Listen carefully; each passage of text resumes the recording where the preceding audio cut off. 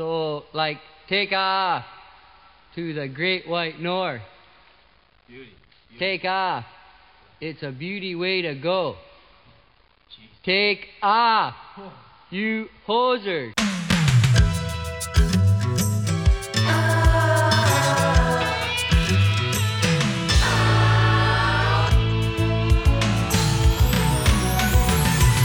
Whatever happened to predictability? The milkman, the paperboy, evening TV. Everywhere you look, there's a heart. Check. Civil. Skirt. Move in, motherfuckers. Hey guys, welcome back. It's episode 59 of Hosers. I'm your host, Chris Killingsworth, and joining me as always is my co-host, Carter Lupel. Carter, how are you?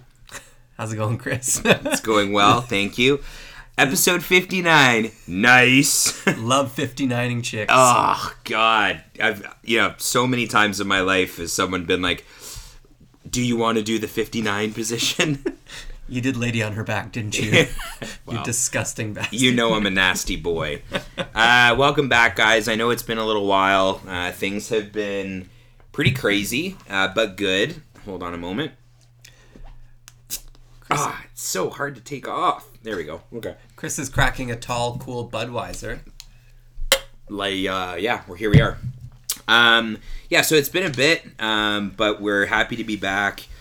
Thomas, as you guys know, is got a big boy job now, and he's been doing that. So shout out to Thomas. He's not going to be able to make it tonight, but thoughts and prayers. Thoughts and prayers to intern Thomas. We love him so much. Should we kick it off with a quick little life update? What's new with you, man? Not much. Again, as always, you guys know I work like a dog. It's true. Finally got a promotion. You love to see it. After 2 years. It was crazy, though. They were asked for a promotion like a month and a half ago about. Yeah. And then over the last 2 weeks, they fired so many people right before the holidays, and all so that they could pay you. I hope so. No, it's I feel bad. Some surprises, and some just bought a house, some just got married. Yeah, man, it sucks. And my review is set for a Wednesday, and this is amidst all the firing, and then they pushed my review to Friday end of day, and I was like, okay, well, your boy doesn't have a job anymore. Rest in peace. And then sure enough, I got it. So that's the update. I love it. What about you? That's a good update, man. Let's get your life update. Yeah, I mean, there's a lot of moving parts right now. Honestly, it's crazy. Robin and I found a new house, so we are moving. Yeah. So we move on December 15th, which is next Saturday. Not tomorrow Sunday, but the following Sunday, which is awesome. And yeah, it's good. We're going to have a little bit more space. Our apartment now is just so small. And even though it's been good to us, while Robin was in school and we were both focusing on our careers and stuff, it'll be nice to have kind of a place of our own that's just a little bit bigger. And oh, absolutely. Yeah, so it's going to be good. Lots of room for her and I, but also for our dog and cat, Puck and Banshee. You may have heard of them before. You'll definitely hear Puck walking around on this episode. And this might be the end of an era of recording in my apartment because we're going to have Blake Street. So much more room for activities at the new house. We'll do the man cave. Yeah. So, and I'm excited. Robin's basically given me the clearance to do more or less what I want with the basement. Yeah. So you can piss in the laundry room sink. Piss in the sink, and that's what I told Robin. We're going through it, and for those of you guys who have done the house hunting or even just finding a new place to live type vibe, there is something to be said for the things that you're looking for in a new place. Seriously. Yeah. No, when Robin and I moved here, the biggest thing that she wanted was a bathtub. Yeah. Because she didn't want a standing shower. She likes to have baths after work. Same. Which is cool. You guys are both, it's weird that you guys both do the bath thing. I haven't had a bath since that episode of Dexter where his wife gets fucking I'm tired of having baths with her, so you're going to have to start. Oh, ew.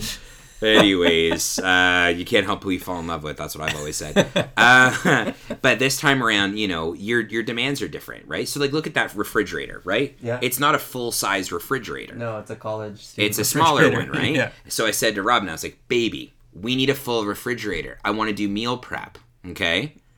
Fitness. This is the year of fitness. It could be. I'm not definitively saying yes, but it could be. Don't want to handcuff myself. Yeah. I don't want to, you know, set the expectation too high. So that was a discussion. You know, we wanted some more bedrooms. So we got a couple more bedrooms than our current 1-bedroom apartment, which is awesome. We've got a backyard for Puck. We got a basement. But, you know, as we were talking about, like, the laundry room situation and also Does it have a sink? the bathroom situation, you know, it's good. We got a bathroom on the main floor, 2 upstairs, one in the master bedroom and one in the hallway there. And I told her, I said, you know, my man cave has got a laundry sink, and you can bet your ass I'll be pissing in that sink. When I'm 9 Budweisers deep watching the Leafs live. Yeah, exactly. I'm going to be like, oh, why didn't they re-sign Mikheyev? And we signed Troy Brower. As you're pissing all over the walls. And I'm just like, oh. But did you have a laundry sink growing up? Yeah, we pissed in it all the time. Yeah, of course.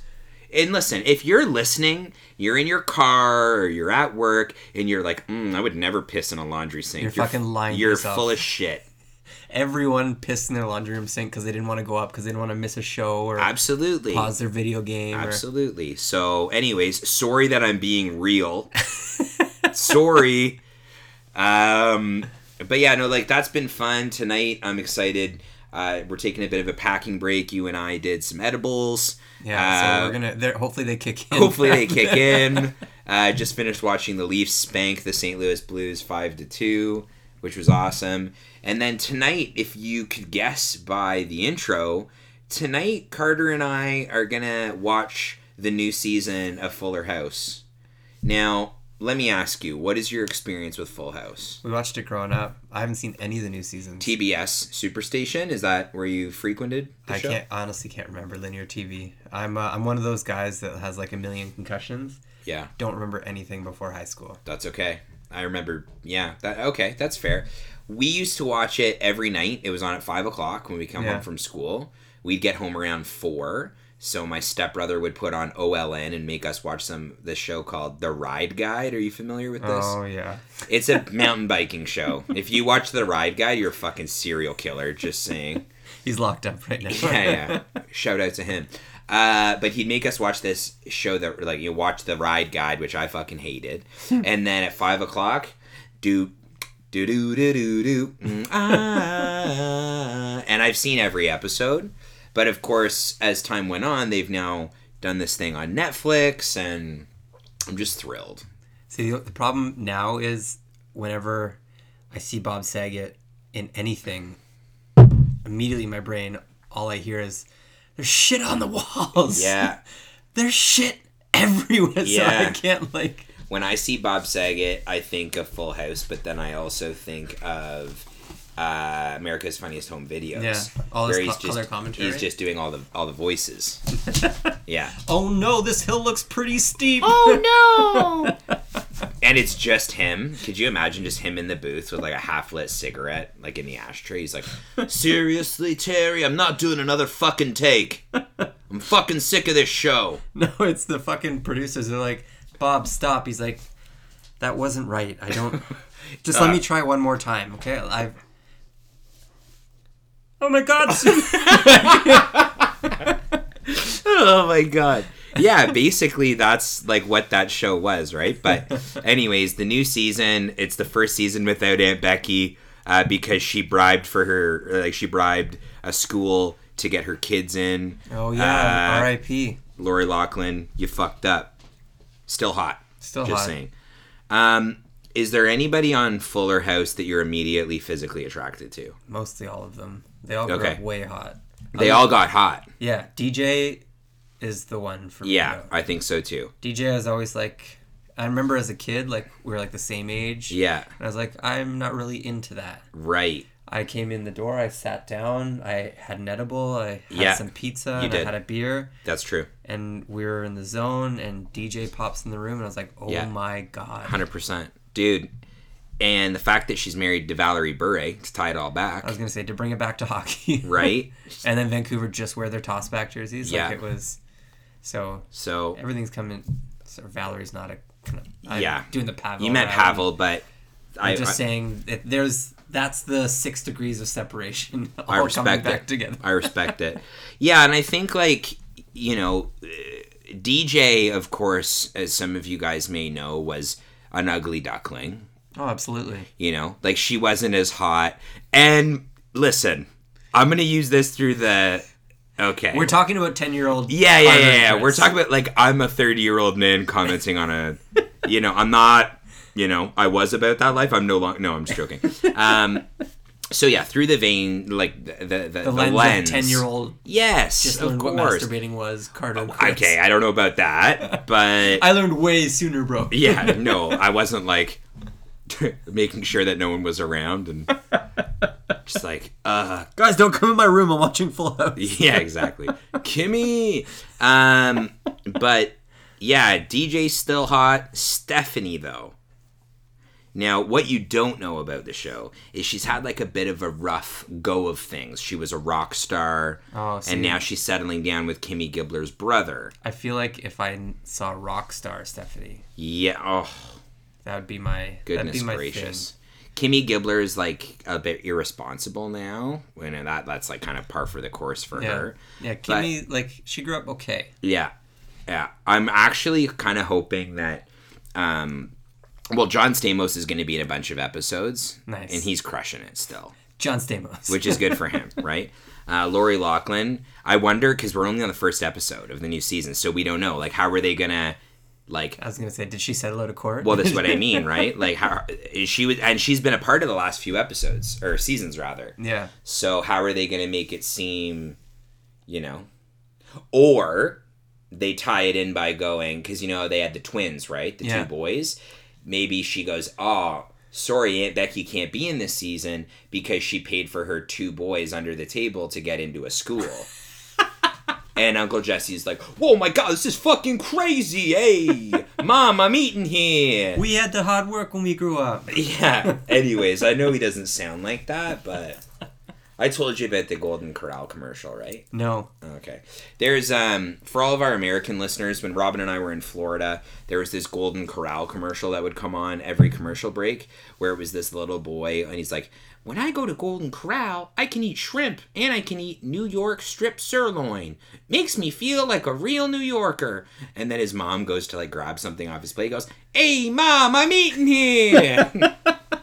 And I quote it often. Have you been to Golden Corral? We almost went, but I was like, "Oh, I want the Popeyes chicken sandwich. Like, what's the Okay. deal with the chicken sandwich?"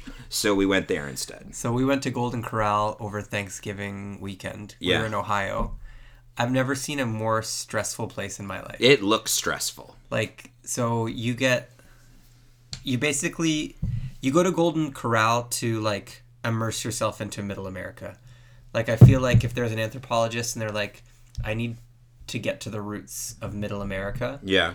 they go to a Golden Corral and they watch people go load up on shrimp and load up on steak and load up on chicken balls, and then they go over to the chocolate fountain and they cover it all with chocolate. Yeah. And then they go back to their like tables and the servers are bringing them like buckets of soda and they're like, it is so stressful and everything's sticky. But I feel that way about buffets. You know I'm not a buffet guy. Yeah. Well, And for a husky fella, you'd look at me and go, "This guy probably likes buffets." this guy knows what a buffet is. Yeah. And ask Robin, dude. She always is asking me about going to the Mandarin. And I'm That's like, fucking "No, I'm gross. not going on." Oh. Hey, babe. Babe. Hi. We're recording a podcast. We're live on the air. Do I like the Mandarin or do I hate the Mandarin? You hate Mandarin Oh, confirmed. Confirmed. There you go. because you're trash. Because I'm trash. Wow. What's the No one thing taste. I always get at the Mandarin? Dessert, ice cream. Okay, we gotta go. I'll text you. I love you. Bye.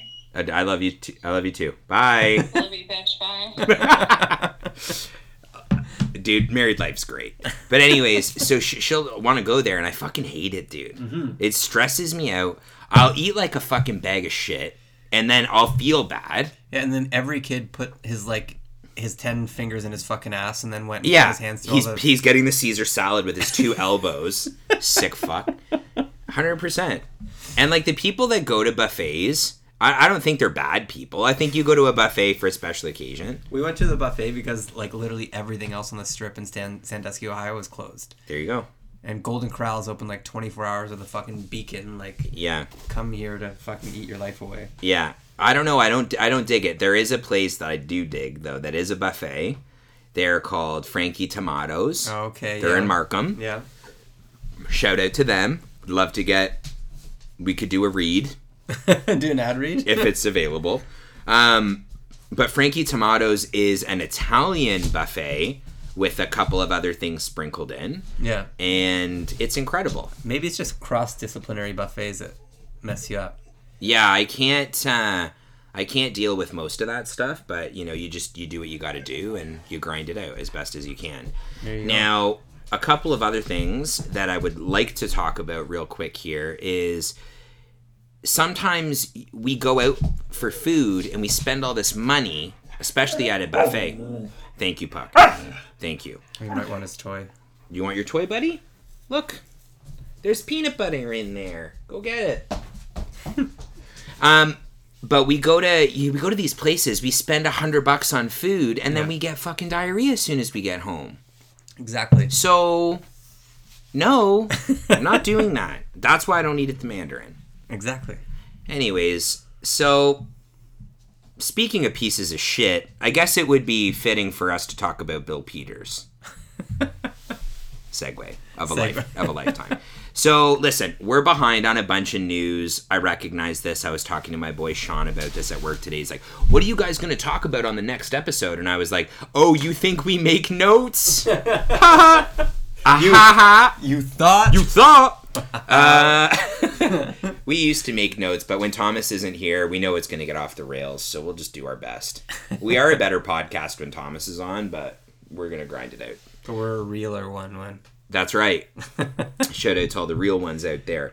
But yeah, like, this Bill Peters stuff, if people want to know our opinion on it, we have the same opinion that all of you have on it. This is not like the Don Cherry thing in the sense that the country is divided. We are all on the same page that Bill Peters is a piece of shit. Oh, absolutely. So that's that. Yeah, do we have to go deeper into I don't know if we do. I can tell you that the new coach, though, can't remember his name, but he's the associate coach. He's got 3 wins, and There Johnny you go. Goodrow scored tonight for the first time in a while. Well, there you go. So that's good, I think. Did you have any thoughts around some of the stuff that had come out about Mike Babcock at all? I don't know. I was like, it's really weird because obviously, like something this big happens in hockey, you always like your head hangs on it for a bit. You know what I mean? Like Yeah. when TSN came out with like the Finding series when they were helping out like old concussed players, and when Theo Fleury came out with like his book and everything that kind of happened. Like there's like these pinnacle moments in hockey where you like sit back and reflect on like Yeah. how intense the game is and like what it does to people. You know what I mean? Yeah, it's almost like certain things are like bookend in a sense that it's like, oh, this happened before this major thing. Yeah. Or this was the start of something really great. Oh, absolutely. For, you know, there's positivity to come from the negativity. Yeah. And we've even seen that with the Don Cherry stuff and his dismissal, etc. But yeah, it was what like really got me thinking on it because I was like really quick to like dismiss Babcock because I excuse me, I didn't like him. There was like a few years ago when he like really kind of got snippy with the media. Like he never was like that in Detroit. And then Yeah. when I know the Toronto media is like hard to handle like on a good day. Yeah. And he just got like very arrogant in the media, and that's when I kind of like was like, oh well, like I'm indifferent about Babcock. And then when this came out, I was like, yeah, I was already like over the fence or on the fence. Now I'm definitely over it. But when we were driving home from the hockey game, we listened to the Chelios interview on Spit and Chicklets. Yeah. And the one line that like stuck out to me, like of all the crazy shit that went on, was when they're like, well, yeah, he's not going to make the Hall of Fame now, right? And Chelios was like, you can't like, he'll still make the Hall of Fame because like you can't negate his rap sheet. Right. And Chelios was like, and probably one of the guys that arguably had like one of the biggest run-ins with Babcock, Yeah.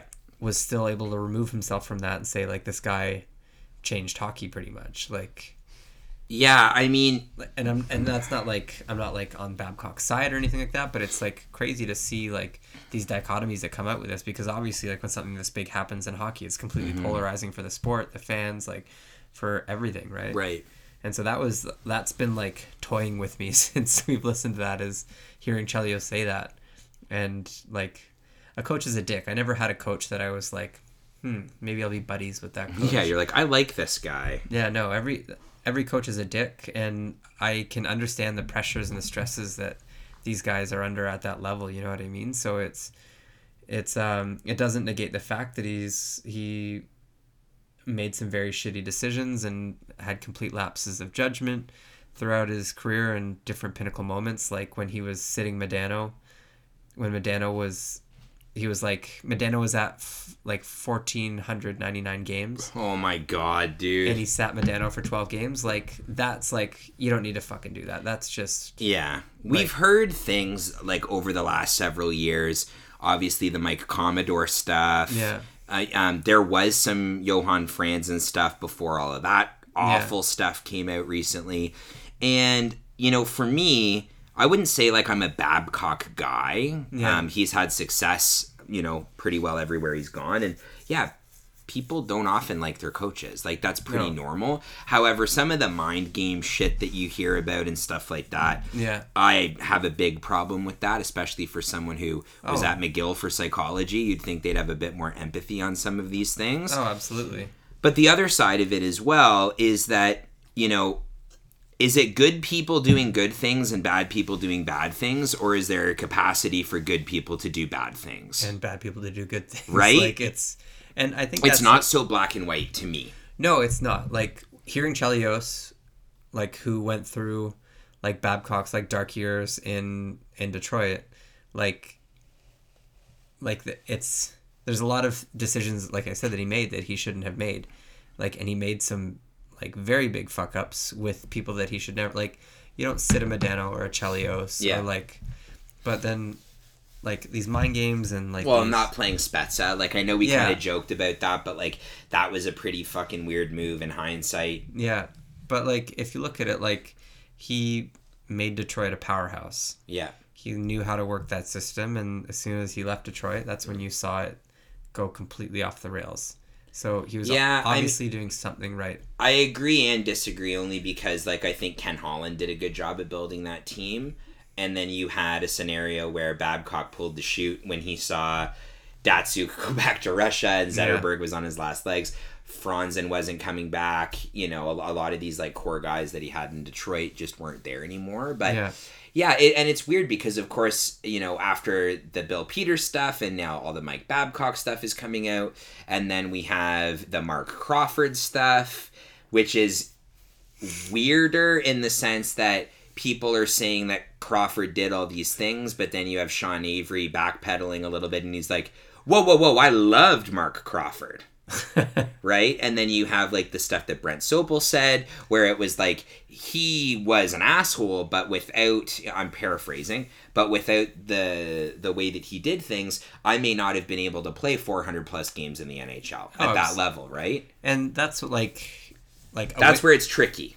And exactly, like a witch hunt always brings out the crazies. You know what I mean? Yeah.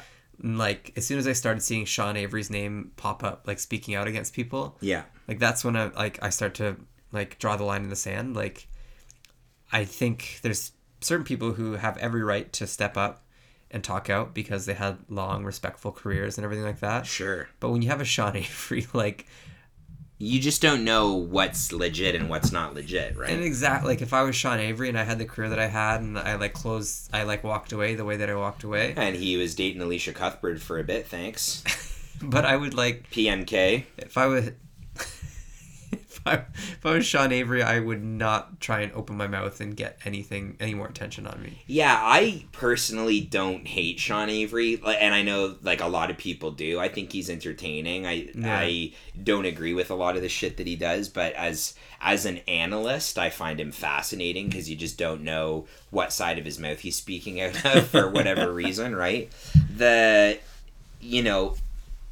abuse stuff is very concerning to me, of course. Oh, absolutely.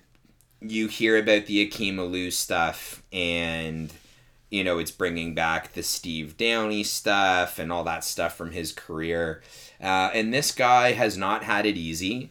And it sounds like people were reporting later this week that there's going to be a code of conduct being, kind of developed in partnership and collaboration with Akeem Alou, and what that will look like through the NHL and really kind of what that looks like. I hope it's not like that Declaration of Principles that the Pope signed off on for the NHL. Hopefully it's not at that level, but and of course, the Steve Downey stuff comes out, and you hear about, again, all these hazing incidents that happened in the OHL, and not exclusively to the OHL, but I've met Steve Downey on a number of occasions. He doesn't live very far from us. I'd love to get him on the show one day. Steve, if you're listening. Yeah, I know you're 20 kilometers away.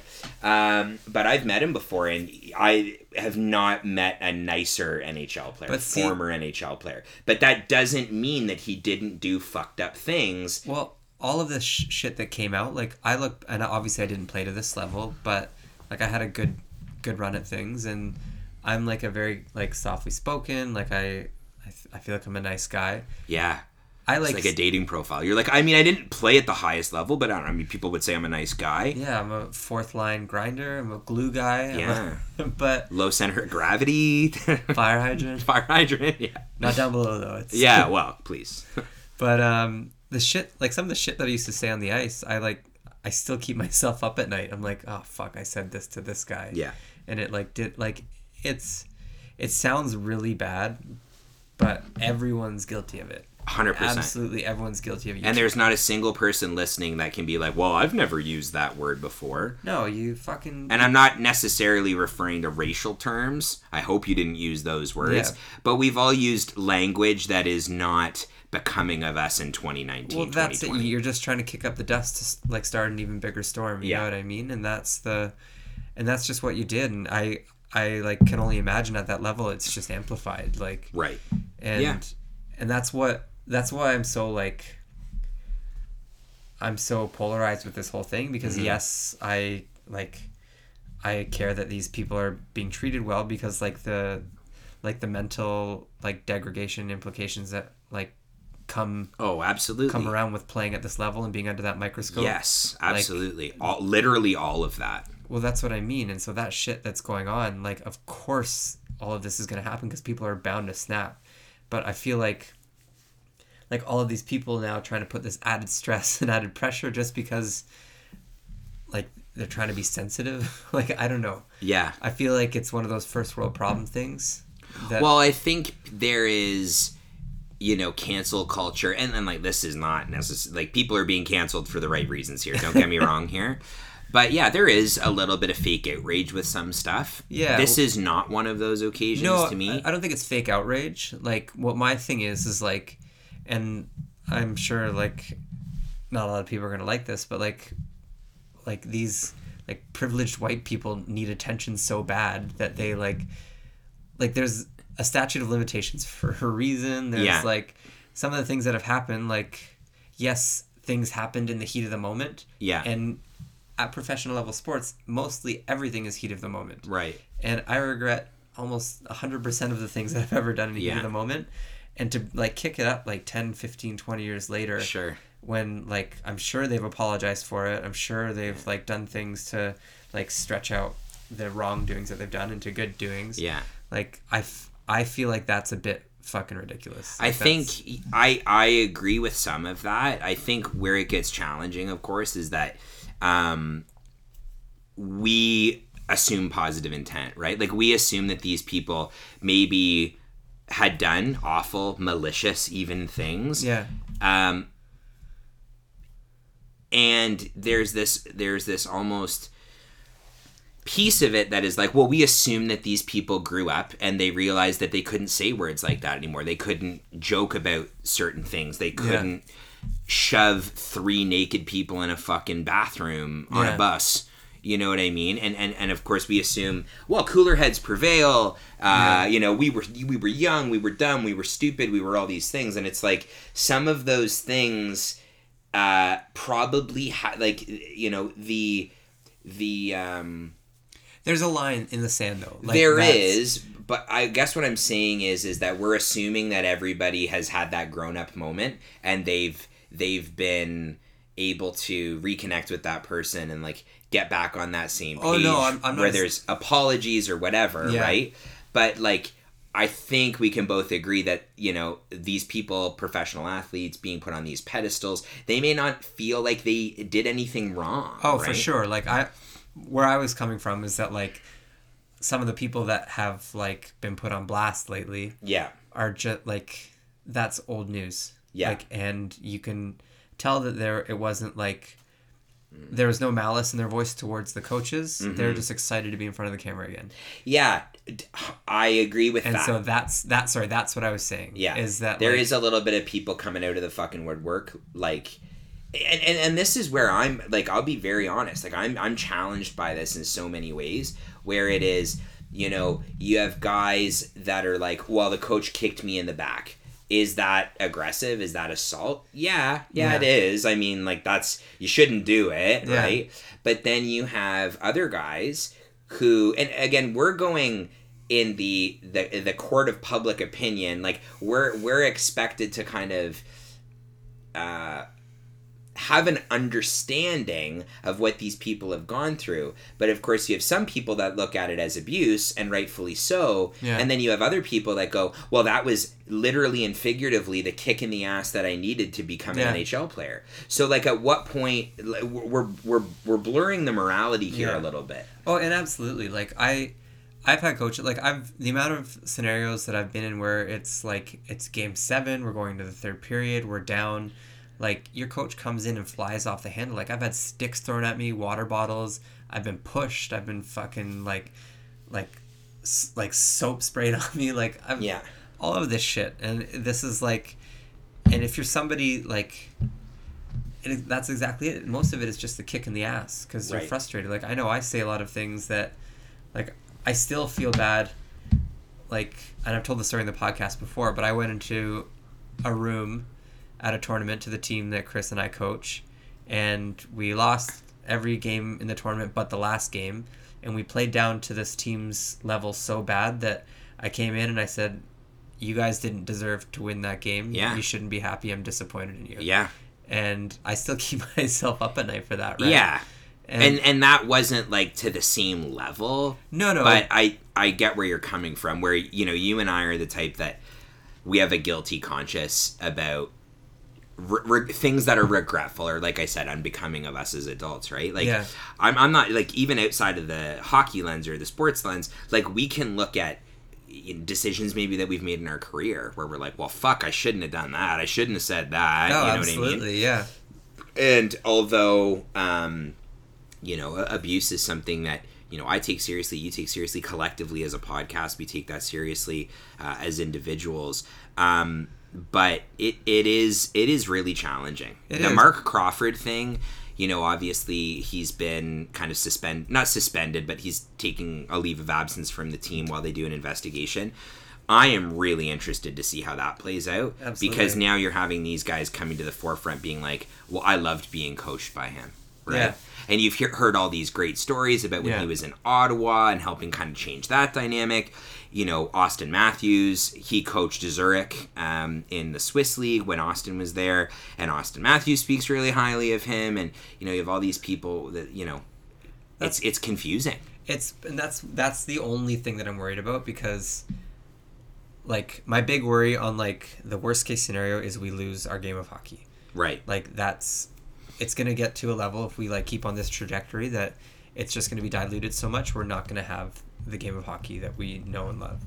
And so that's my, like, one fear. But my biggest fear about this all is all these people, it's the whole cry wolf thing. So, like, all these people come out just because everybody else is coming out about these things.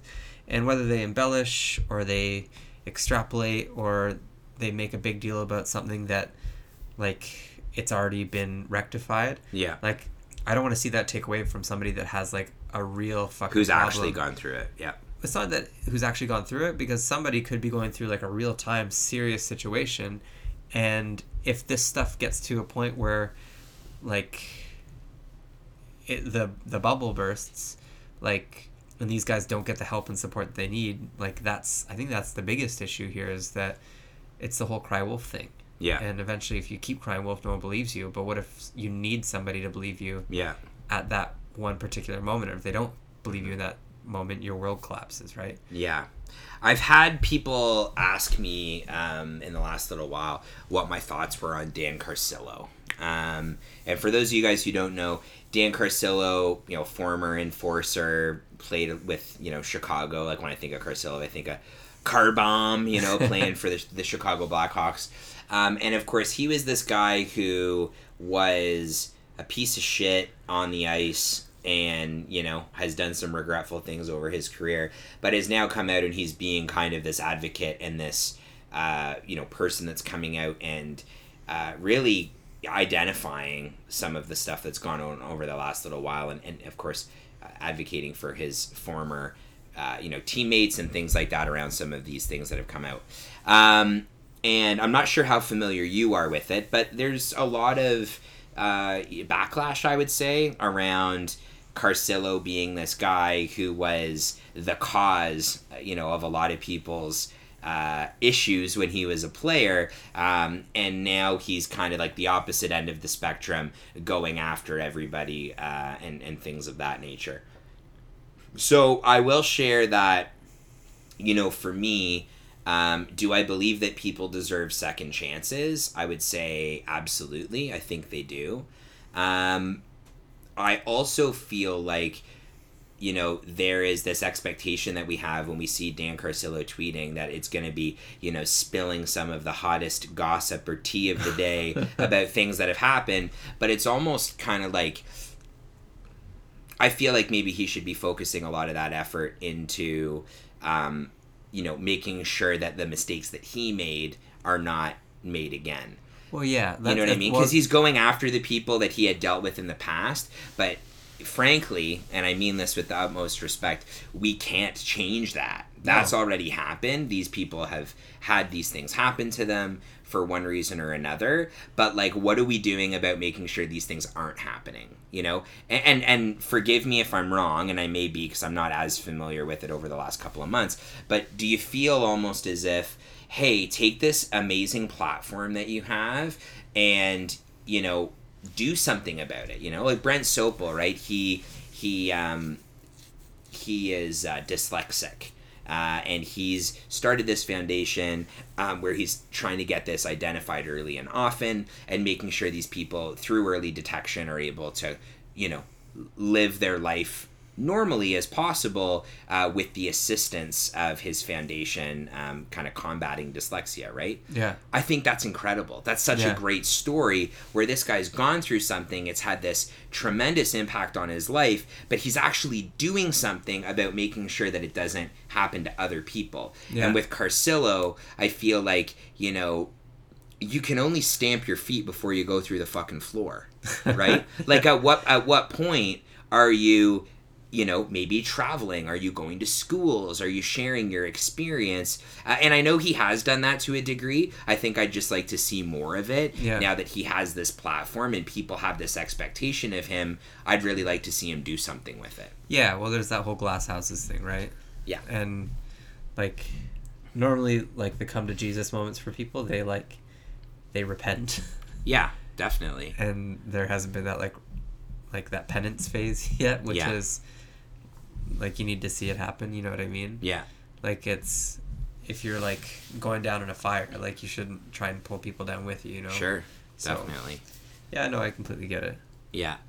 Okay. So, switching gears, some other stuff's kind of gone on over the last little while.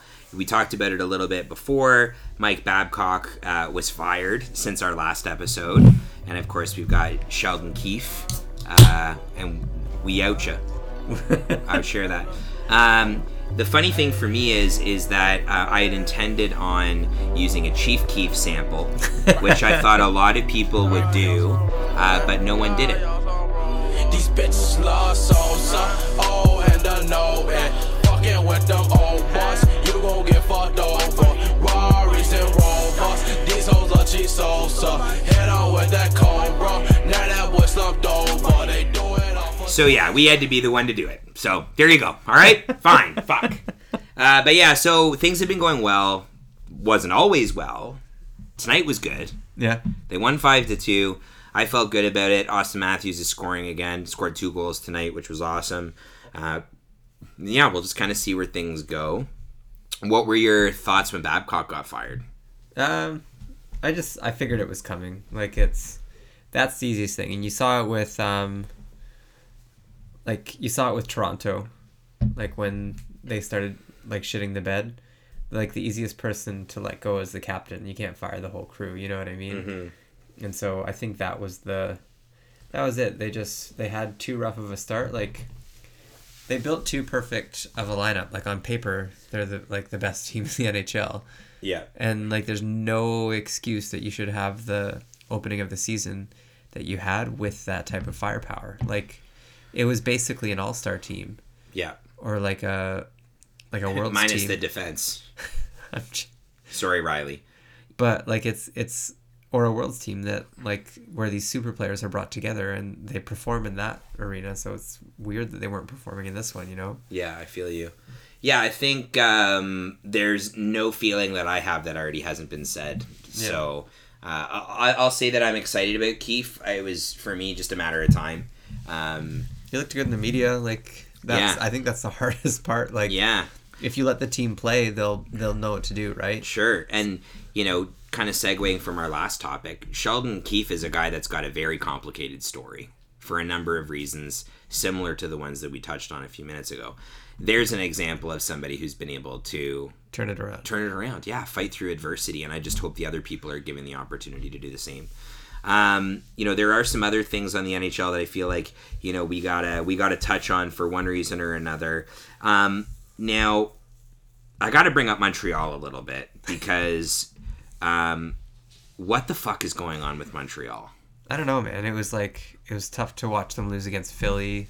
Like, that was a tough overtime loss. And then they came back and lost the second night in a row, and it just seems to be like this cascading effect of, like... At least they've got all the older players on retainer, and they're like, okay, Chelly, I'm going to need you to come down to the Bell Center, and I'm going to need you to pick up Max Domi when he falls. And you're going to have your kids bringing you beers the whole game. Oh, my God. Yeah, it's weird. I mean, like, misery loves company, so I feel like I can share that it's been a complicated season as a Leaf fan, but, like, Montreal is just so weird. And that's the thing, like, when you guys have guys like Weber and you have guys, like, I don't like Domi, but when you have guys like Domi or even Kotkaniemi, that's been, like, he had an amazing season last year. Yeah. And, like, you have all these pieces to the puzzle that just, like, it's weird because, like, I know with Toronto, there's a lot of movement. Mm-hmm. And, like, when you take, like, kind of some bigger personalities out of the lineup, like Kadri and things like that, like, it's inevitably going to send a ripple through, like, that organization, right? But with Montreal, there's, like, no big moves that really happened, so how the fuck did the puzzle just fall apart? Yeah, it's weird. What if Carey Price is washed? I think that's it. Like, he's not the same Carey Price this season. Like, you watch him this season, he goes down, and he, like, normally old Carey Price, like, he'll fall on his back and he'll still be up in a split second and like paying attention to the game. And you watch him this year, he gets knocked over, or he spins around and he's down. He stays down until until the play's away from him. It's like his it's really weird. Yeah, his reaction time isn't the same. And I don't know if it's a systems thing, because, like, Claude Julien was the coach last year and they were awesome for most of the year. I think some of their, missing some of their firepower is hurting. Missing a guy like Ryan Poehling, who I know a lot of Habs fans are excited about. The emergence of Nick Suzuki's been really great to watch. Yeah, it's not even like he was a miss. Like, he's been playing great hockey. Yeah, he's been playing really well. And, I think a lot of people are quick to be like, well, they need some left-handed defenders in the top four because, they've got Petrie and Shea Weber, who have been playing together a little bit this season, which is kind of weird. But yeah, I think they need a move. I think they need a move of some kind. I know that they were linked to Martinez from the LA Kings. Yeah. I don't know if they'll be able to afford to re-sign him next year. They got quite a bit of cap space. I know they're waiting for a guy like Alex Romanov to come over from the KHL and crush it. Was reading about this guy Konstantin Okulov, who plays on the same team. I think CSKA is the team he plays for, but he might be coming over to play for them next year. Like, I don't know. As a Habs fan, I think there's a lot to be excited about, but I look at that Carey Price contract and I look at some of the goalies in their system and go, and that's why, what do you do, right? Like, can you trade? I guess you can. You can trade Carey Price, but yeah, should you? Like, I don't know. It's tough to say because he'd be he's never going to lose his value completely where he wouldn't say no to something. You know what I mean? Yeah. Like, no one would throw an offer at him that he would laugh them out the room. For sure. But we've talked about this on the podcast many times before, but these extended year contracts for goalies especially are just yeah, the Bobrovsky one's not good looking good either, by the way. Well, that's it. It's like you're basically submitting a lease on your casket. I just can't, I think about the Leafs needing to re-sign Freddie. Yeah, sign him to 3-4 years. And I pray to fucking God that, Wool or Scott are going to be, ready to go. Because I don't know if they can, right? But that, because they got to sign Pietrangelo in the free agency this coming summer, right? They're not going to have the money for him. But, these goalies, if you give them, the goalie's arguably the hardest spot to attain in the NHL. Yeah, for sure. If you're playing out, you can adjust your game so you can fill a right wing spot if you have to. You can fill a defense spot if you have to. Players can adjust their game enough so that they can fill a void that will bring them the most success. Yeah, I feel you. Goalies have this one spot to fill, and they have the starting spot to fill. No goalies growing up and be can't fucking wait to be number 2 in the NHL when they grow up. It's I'm gonna love riding the fucking pine. This is great. And so these goalies that get these extended year deals, the team's locked to them, but there's also there's a push for now that goalie to stay at his level. Yeah. And especially if you're in an organization that's not I know every team's cup running, but every team realistically at the beginning of the year they're okay, you know what? This is our year to do XYZ. Yeah. We'll go for the cup next year or 2 years and 3 Yeah, years. you got to map it out a little bit, but I think they're also banking on Price, this just being a moment in time, right? Yeah. Or they're praying to God. They're it's Julian's systems. Once we get Kirk Muller coaching the team, it's all going to turn around. Oh, I can finally wear my Muller jersey There in you public go. again. Big old number 11. I love it. But yeah, I think extending them to these is the nail in the coffin for the team because you give these goalies an opportunity to not fight for that spot anymore. Yeah. And so I think you see all these, it's hilarious. Not hilarious, sorry. It's crazy to watch. All of these extended year goalies just burn out. Yeah. A third of the way into their well, contracts. and we've seen that you need to kind of go with a bit of a platoon approach, right? Yeah. I've always been a big advocate for that the Habs should have kept Halak and traded Price. Yeah. No, I'm just joking. I didn't feel that way. But what I will say is, look at a guy like Halak. He's fucking crushing it for Boston. That tandem of Halak and Rask is bringing me, vibes from Khudobin and that tall goalie. What's his name in Dallas? Ben Bishop. There you go. It's proper load management for these players, right? Mm-hmm. I'm sure and that was the thing, while Montreal was going through this whole, they went through a lot of shit to acquire Weber and everything like that. Yeah. And they're dishing away guys like Radulov and everything. It's tough, but they put that whole load on Price to kind of get them through it. Well, and they cheated a lot where they could count on Price to save them a few games a year, right? Yeah. I wanted to switch gears a little bit because I did want to, before we end the podcast in the next few minutes here, I did want to talk really quickly about the New Jersey Devils. So I didn't mean to hijack you, but that's okay. Here we are. So we also had a coach firing as well, with Hines being fired behind the bench of the New Jersey Devils. I don't know how to feel about Taylor Hall not re-signing there. I don't know. Yeah. It's weird because, like, when the trade happened, I was like, yeah, New Jersey, like, you fucking needed this. Now you have Taylor Hall. He's going to re-sign. Yeah. 8-year deal, you know, whatever. And now I look at it and I go, they got to tear it the fuck down. Yeah. And that may mean, well, no, it doesn't may mean. It means trading PK Subban, too. Yeah, no, absolutely not. Like, or absolutely, I'm sorry. Like, that's another example of these teams bringing in all these firepower, and then they just flop. When they can't, like, it's not their window, like you know, had alluded to a few minutes ago, right? Like, it's not their time to shine. Like, Jack Hughes and, you know, our Swiss friend, Nico Hischier, you know, like, they're going to be great centers for a long time. Yeah. They're not, well, Hischier's good now, but Jack Hughes has been up and down a little bit this season. But they got to move on from these guys and just get as many assets back as they can, right? Well, exactly, and that was we were talking about it when we were talking about Trotz in the Islanders, how he's brought all of these like B minus players together to be one of the hardest working teams in the NHL. Like, he knows how to pick a room, I guess. But like, my brother and I were talking about like this whole Gretzky versus Ovi thing. Yeah. That's happening right now. And a lot of the stuff about Gretzky, and Gretzky said it himself, he was only good because he had the right people around him. Yeah. Like Thank you, Marty McSorley. Yeah, not protecting. Skill guys. No, but like I remember like reading like many years ago, like how they said Gretzky would never have been the hockey player he was without Yari Curry. Yeah.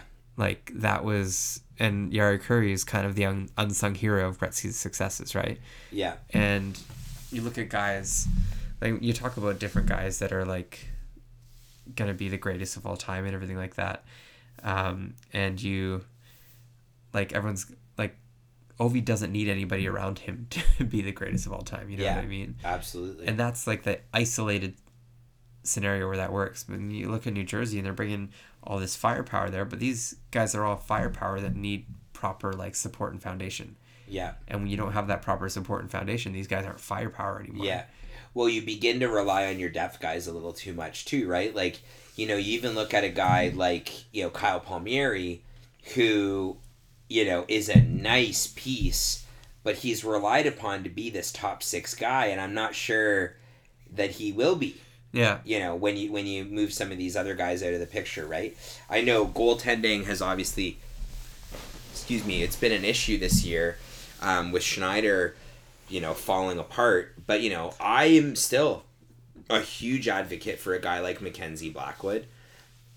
Does it make sense for them to, you know, try and acquire some goaltending, you know, depth somewhere along the lines? I feel like it probably does. I wonder if there's a goalie prospect in, you know, New York or you know, well, New York Islanders or the Rangers that, you know, they might be able to, you know, do that. I don't know if Hall goes there necessarily, but, you know, could you, you know, get Hall and Eberle back together on the island? Yeah.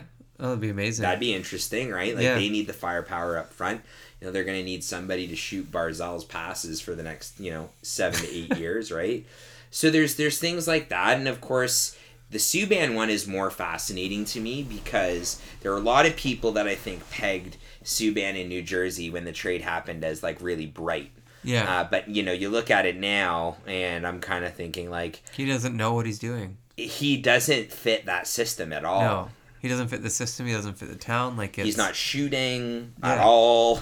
Like, which is a bit of a problem. Like, he didn't even shoot a single puck at his brother Malcolm the other night. And that's the when first they thing were you want playing, to do. which is weird because you look at a guy like that, and you know, I think of PK Subban, and I think of a bomb from the blue line on the power play, but he's just not playing, and you know, he doesn't have the luxury of, you know, a Roman Josi or, you know, a Ryan Ellis dishing him the puck here and there, but it's just been really hard to watch. Yeah, it's tough because like he got his his time in Montreal, like there's a buzz around him as a draft player. Yeah. And then he really, like, the fandom in Montreal, like, he really got to, like, champion his role as, like, their new shining light, you know what I mean? For sure. And then I feel like his transition over to Nashville was, as much as I'm not a Subban fan, like, it was, like, a tasteful transition in the way that he was typecast properly. Yeah, for sure. And because of that, he was able to then champion a role in Nashville. And then this whole New Jersey thing, I just feel like there's no thought to it at all. They just like wanted a defenseman. Yeah. And Subban happened to be there at that particular time. It seemed like a moment in time where like a chance came up, not an opportunity. Yeah. And they capitalized on the chance. Well, and I think too, like through the lens of, their management, they get the first overall pick. Pretty, they got Nico Hischier, first overall not that long ago, and now they got Jack Hughes, who's going to be, like I said, they're going to be the top two centers for that team forever. Like their middle of the ice is good. We're in a good spot, right? And eventually maybe Travis Zajac will move on, but maybe not. But like that kind of layers into it too, and I also think just. They needed to do everything they could to surround Taylor Hall with the right pieces. Yeah. So, it's not the weed talking right now, although it has kicked in a little bit. Update to our fans, our edibles have most definitely kicked in. But I will say that, they needed to surround Taylor Hall with this, kind of idea like, hey, if you do want to sign with us, you'll be able to be on a power play with first overall pick Jack Hughes, and you're going to have PK Subban on the blue line, and maybe someday we'll get a goalie. Yeah. You know what I mean? And I don't know, there's a part of me that thinks that they have been active on that side of things, trying to get a goalie. Yeah. Because I think a goalie, the goalie position has been such a huge, issue for them. And, you look at a guy like Mackenzie Blackwood, who's been, he's figuring it out, right? But it can't be at the detriment of him getting fucking shelled every night, and they can't move through it. So it's interesting. I know a lot of people are pegging Taylor Hall to go to a team like Colorado, and the thought of that just grosses me the fuck out. Why does it gross you out? I don't know, man. Like, the Avalanche are scary good already, and then you add a guy like Taylor Hall, and there's obviously conversation about his age and he's had injury issues in the past. What does that look like necessarily? But, I don't know if they can sign him long term. Like, I feel like they could probably afford it, but, there's some other guys that may have to move out to add a talent like that to your top six, and it grosses me out, right? Like, imagine a power play that is McKinnon, Landeskog, well, maybe not on the first one, but Hall, Rantanen, Yeah, it's crazy. It's gross, right? Sam Girard is gross. Cale Makar is gross. Like, all of these guys are so good, right? And they've still got kids, right? They still have Shane Bowers coming. They got Connor Timmins coming. Well, Makar's still a kid. A lot of people forget that, 100%. Right? And people are like, Norris Trophy? Like, forget Calder Trophy. Let's talk about... Yeah, I think Makar still has a bedtime. Yeah, straight up. He looks like it. But yeah, it's... I don't know, man. It's pretty crazy. It's just not the right... Like, Edmonton played his style of hockey.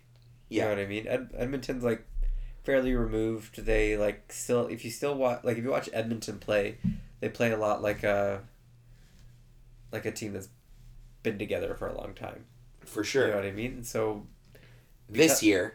Yeah, and, like, because of that, like, Edmonton kind of feels a bit more like a home, you know what I mean? And New Jersey's never been like that. You saw players that go to New Jersey as like you go to New Jersey to cut your teeth and then you go to be an all-star somewhere else. I just think the narrative of Hall going back to Edmonton is fucking crazy. Sick. I would it'd be amazing. It'd be good for a number of reasons, right? Yeah. He's going to have to work with Connor McDavid for the rest of his career, most likely. That's not a bad thing. You also have Draisaitl there. And of course, we've shit on Edmonton a bunch over the last several years, but for me, one of the best things that comes up is, they've got guys. They've got Ethan Bear, who's looked really good. Darnell Nurse is stepping into his own. That was a big burp that I saved you all from. You're welcome.